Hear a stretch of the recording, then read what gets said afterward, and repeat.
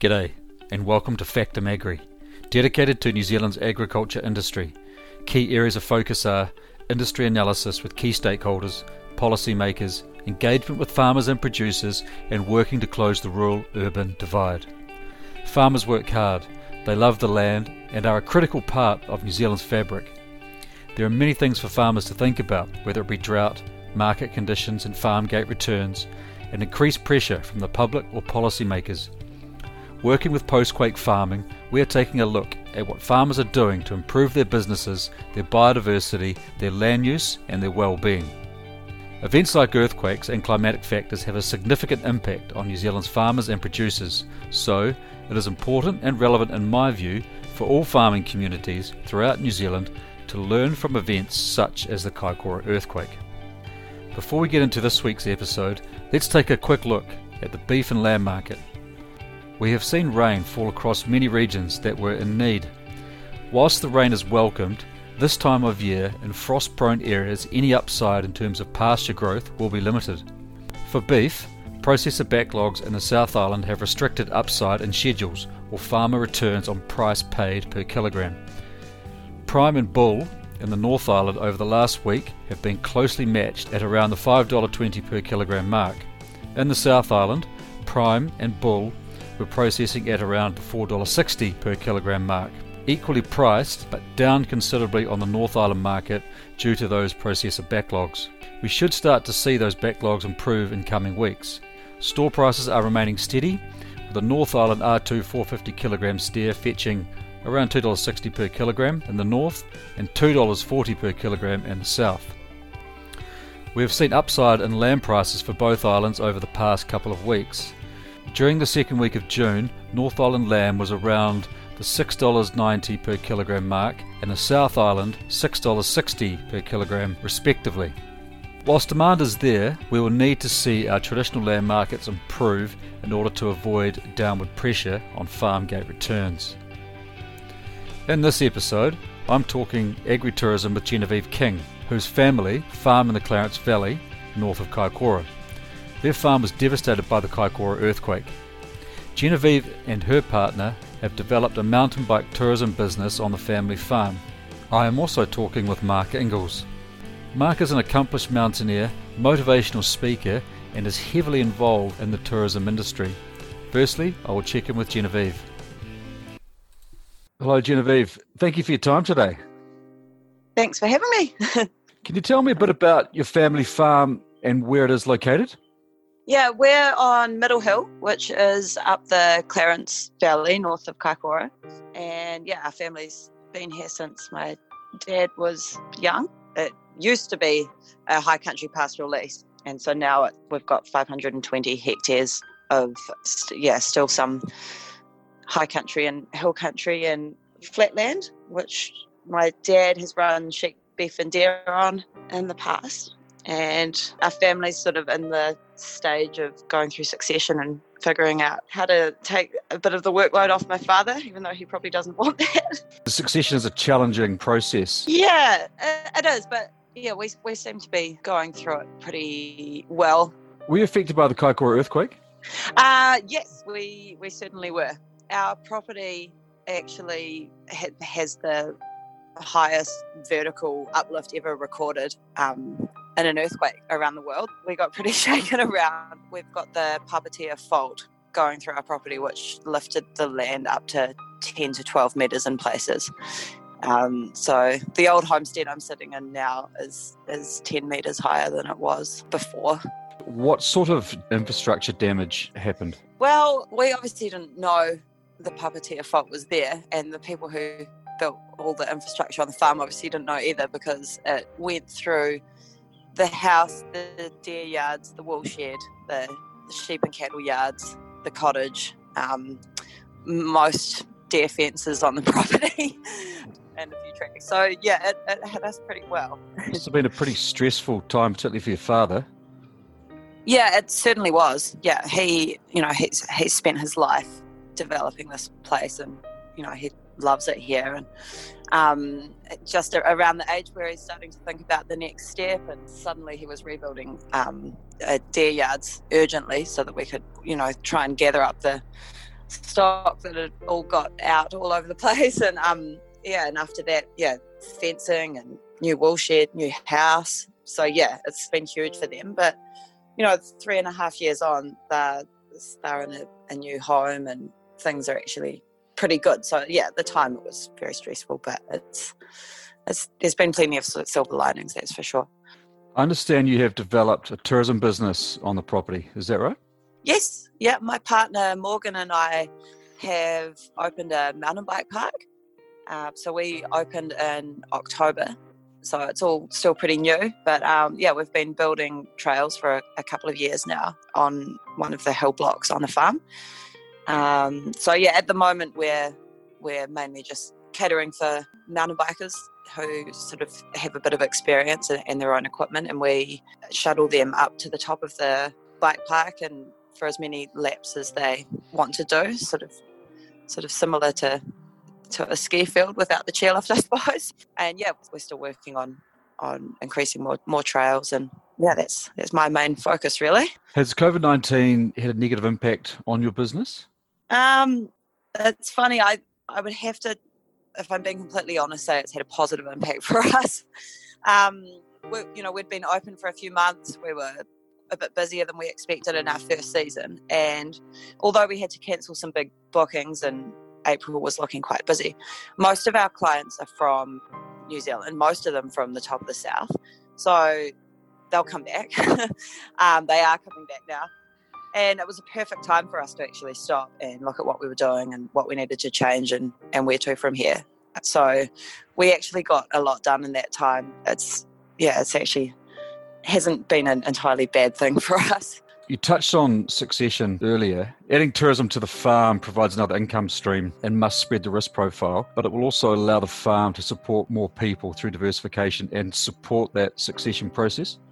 Yeah, certainly. So my partner and I, we're not first and foremost farmers, but I would never want to see us lose the property. So this is sort of my take on what I can do on the place. We'll be taking over some of the deer and a few other bits and pieces, but things will certainly be changing around here. Rather than just my father running this huge place on his own, the farm will be starting to support my parents, my family, and my brother's family with what they choose to do. So we're definitely starting to support more people on the land, I guess. What do tourists get out of the bike park? Is it simply just another experience on the land, or are you planning to see people come away with a deeper understanding of farm life and a connection with the food produced off the land? Yeah, I think it's already happening. Even though a lot of our clients are Kiwis, I think, that they're not coming to a bike park with a chairlift and a cafe, and they turn up and they usually have to open a gate for us, and they're certainly a part of farm life. We're keeping it pretty authentic, pretty rustic, I guess, which I think people are really enjoying. It's a real experience, and we have plans to include more accommodation and food in the future. I've done a lot of cooking in the past. That was kind of my main career before. So I'd love to start incorporating feeding more New Zealanders venison and food off the land, and they can see it right there in the paddock. They can see the veggie garden and experience a real paddock to plate meal, I guess. I ask this question a lot. Do you think there's a disconnect between urban populations and rural communities? Yeah, unfortunately I do, definitely. And I see it in my own friends, people who I know well, and we can get into some pretty spicy debates. Yeah, I'm quite passionate about where I grew up and what our family has done for a living for my lifetime, and the families around us. So it's interesting to see that sometimes farmers seem to be getting put into one big broad category that sometimes isn't portrayed in the best light in the media, and people sometimes don't have a chance to have a balanced view on what farming's about. So I think it's cool to have people on the property and show them, hey, this is what we do, and there's the deer running around up on the hill there, and they look pretty happy.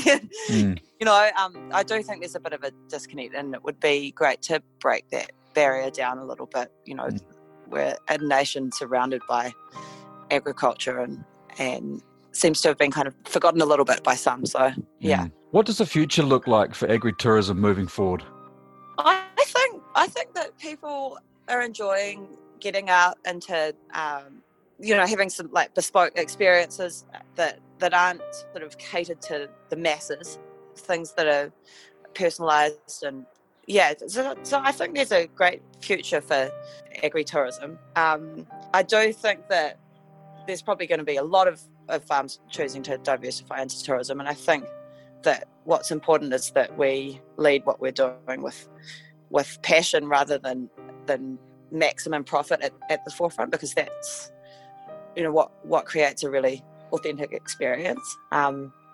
So yeah, I think if we can do that, then we've got such an amazing playground in our backyard that can be enjoyed by tourists and the domestic market, as well as still producing food and functioning as a farm.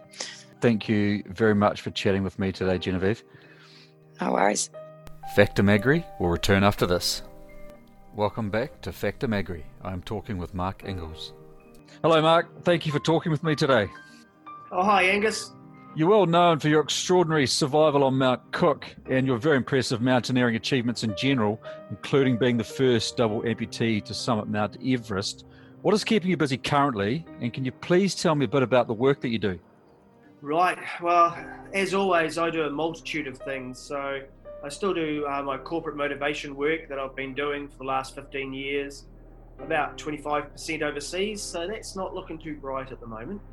But I've also, for the last 3 years, been working with Huranui Trails. And so developing mountain biking, road cycling, walking trails, mostly in North Canterbury and the Huranui, but also consulting around the country. And so I've always been a cyclist. I especially love my mountain bike. So for me, it was a real natural affiliation, really. And I just love seeing people out there on their bikes, experiencing that great backyard that, everyone that's listening to this will understand that, but there's a lot of people that don't. Will the corporate market be your target market currently, obviously with our borders being closed through COVID-19? For my speaking it is, but for the trails, no. For the post-COVID, just in Hanmer Springs where I live, we have seen the busiest, most diverse demographic on our trails than I've ever seen in the 17 years I've lived there. It's amazing. People have discovered what's outside, and they've also discovered the true value of not being enclosed, of being out.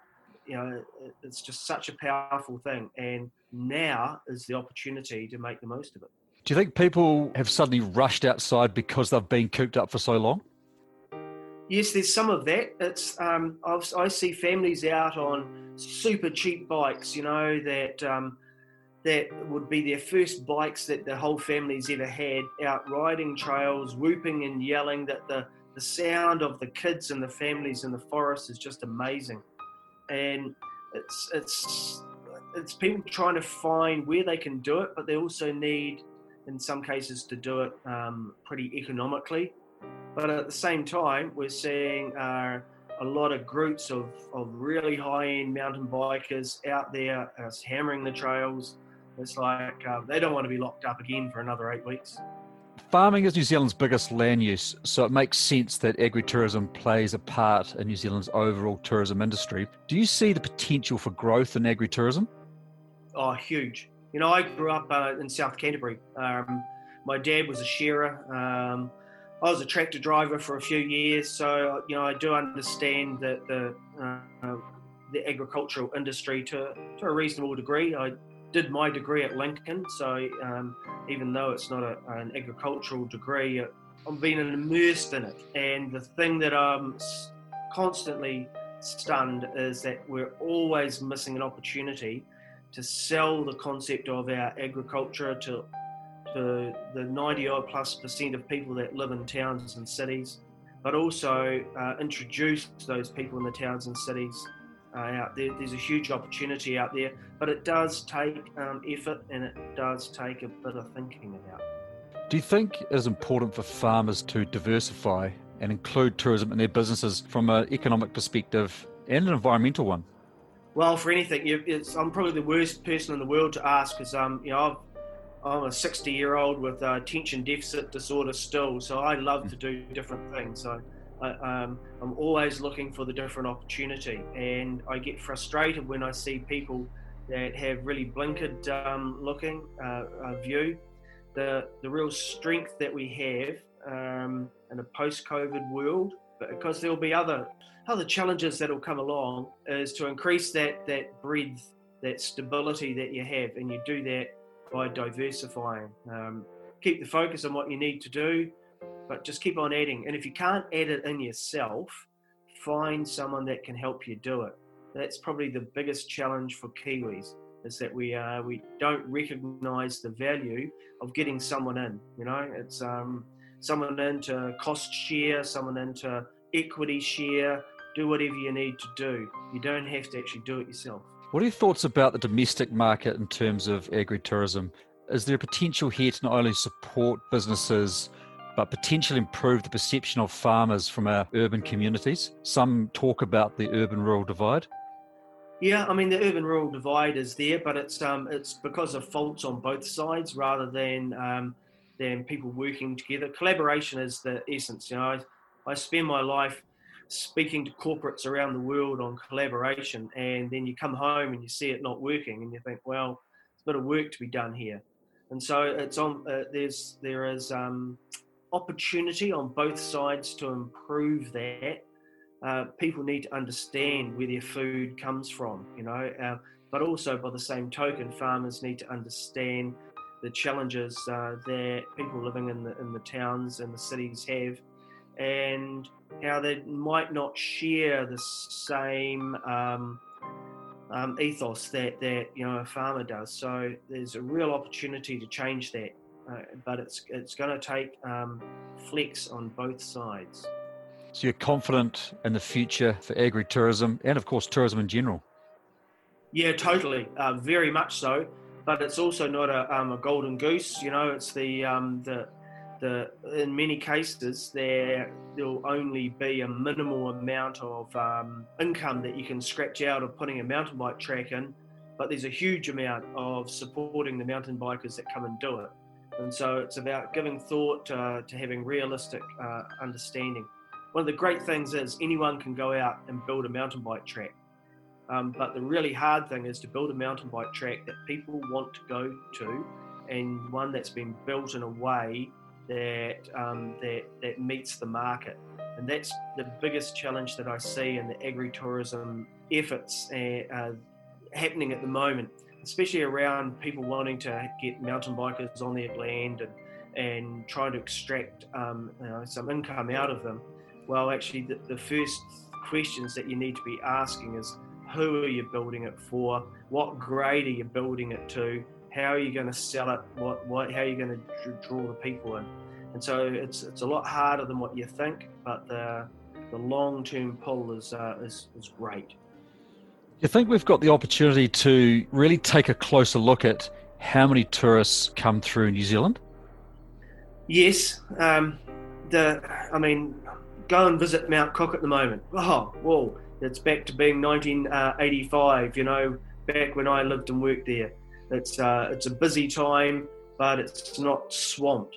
And so it's about the managing of the numbers. We need people to come in from overseas. We can't just rely on ourselves, just as the agricultural industry needs the export market. The tourism industry needs people coming in, but it's the opportunity is to manage it far better than it has been in the past. Thank you very much for your time today, Mark. My pleasure. Snow's starting to fall at home in Hanmer, I hope. I'm heading home to some snow on the ground. It may not be what every farmer wants, but my skis are ready to go. Good on you, Mark. Thank you to my guests today, Genevieve and Mark. Genevieve's family farm was devastated by the Kaikoura earthquake with substantial infrastructure damage. Homes, buildings and fences were hit hard, leaving utter destruction. Stock were lost into the high country, and right at a time when Genevieve's parents were thinking about succession and reducing their workload. Their ability to roll the sleeves up and rebuild everything is quite extraordinary, and a testament to the people they are. Succession appears to be going well for the Kings. Clearly, they have had good, constructive conversations early and are diversifying their business by adding a tourism venture. I like this approach because it allows them to maintain their traditional pasture-based farming system with their deer, sheep and beef, whilst using a small land area to develop a tourism business. They're not having to intensify the land and trying to increase the output of the farm through increased stocking rates to support more meals on the table. Mark had some great thoughts, and in particular around the urban-rural divide. He echoed some things that I have said previously around the need for all New Zealanders to get on the same page and collaborate. If we can do that, then our primary sector will, I believe, reach a state of harmony. Whether we like it or not, farming is critical to our economy, and if we can take a long-term position on agri-tourism, then our traditional farming models will remain intact whilst continuing to improve practices and efficiencies. And farmers' businesses will be more diverse with more than one income stream. In the year ending December 2019, 3.8 million tourists visited New Zealand. Farmers need to really seize this opportunity and think about how they can capitalise on not only inbound tourism but also domestic tourism. I hear that in some instances tourism businesses are busy post-lockdown, which is great to see that Kiwis are getting out and about. Mark talked about Mount Cook and how it is currently busy and a bit like the 80s, but not heaving like it was pre-COVID-19. It is great to hear that Kiwis are getting out and exploring a special part of the world. Agri-tourism is not simply about profit. Genevieve talked about the importance of doing something you love if considering an agri-tourism venture, which I believe won't be hard for all farmers to do. Some of New Zealand's greatest tourism activities include many things farmers do on a regular basis, whether it be riding a bike, dropping a line in a river, or genuine Kiwi hospitality. Our farmers live and breathe this stuff. I also believe if farmers in New Zealand have a greater ability to offer their food produced on their properties to agri-tourism customers, this will have a material benefit on our products being consumed when those travellers return to their home countries. We are a unique country with a unique offering. Our pasture-based, low-intensity farming systems with world-class landscapes and down-to-earth hospitality is an opportunity to grasp. Thank you for listening, and catch you next time on Factum Agri.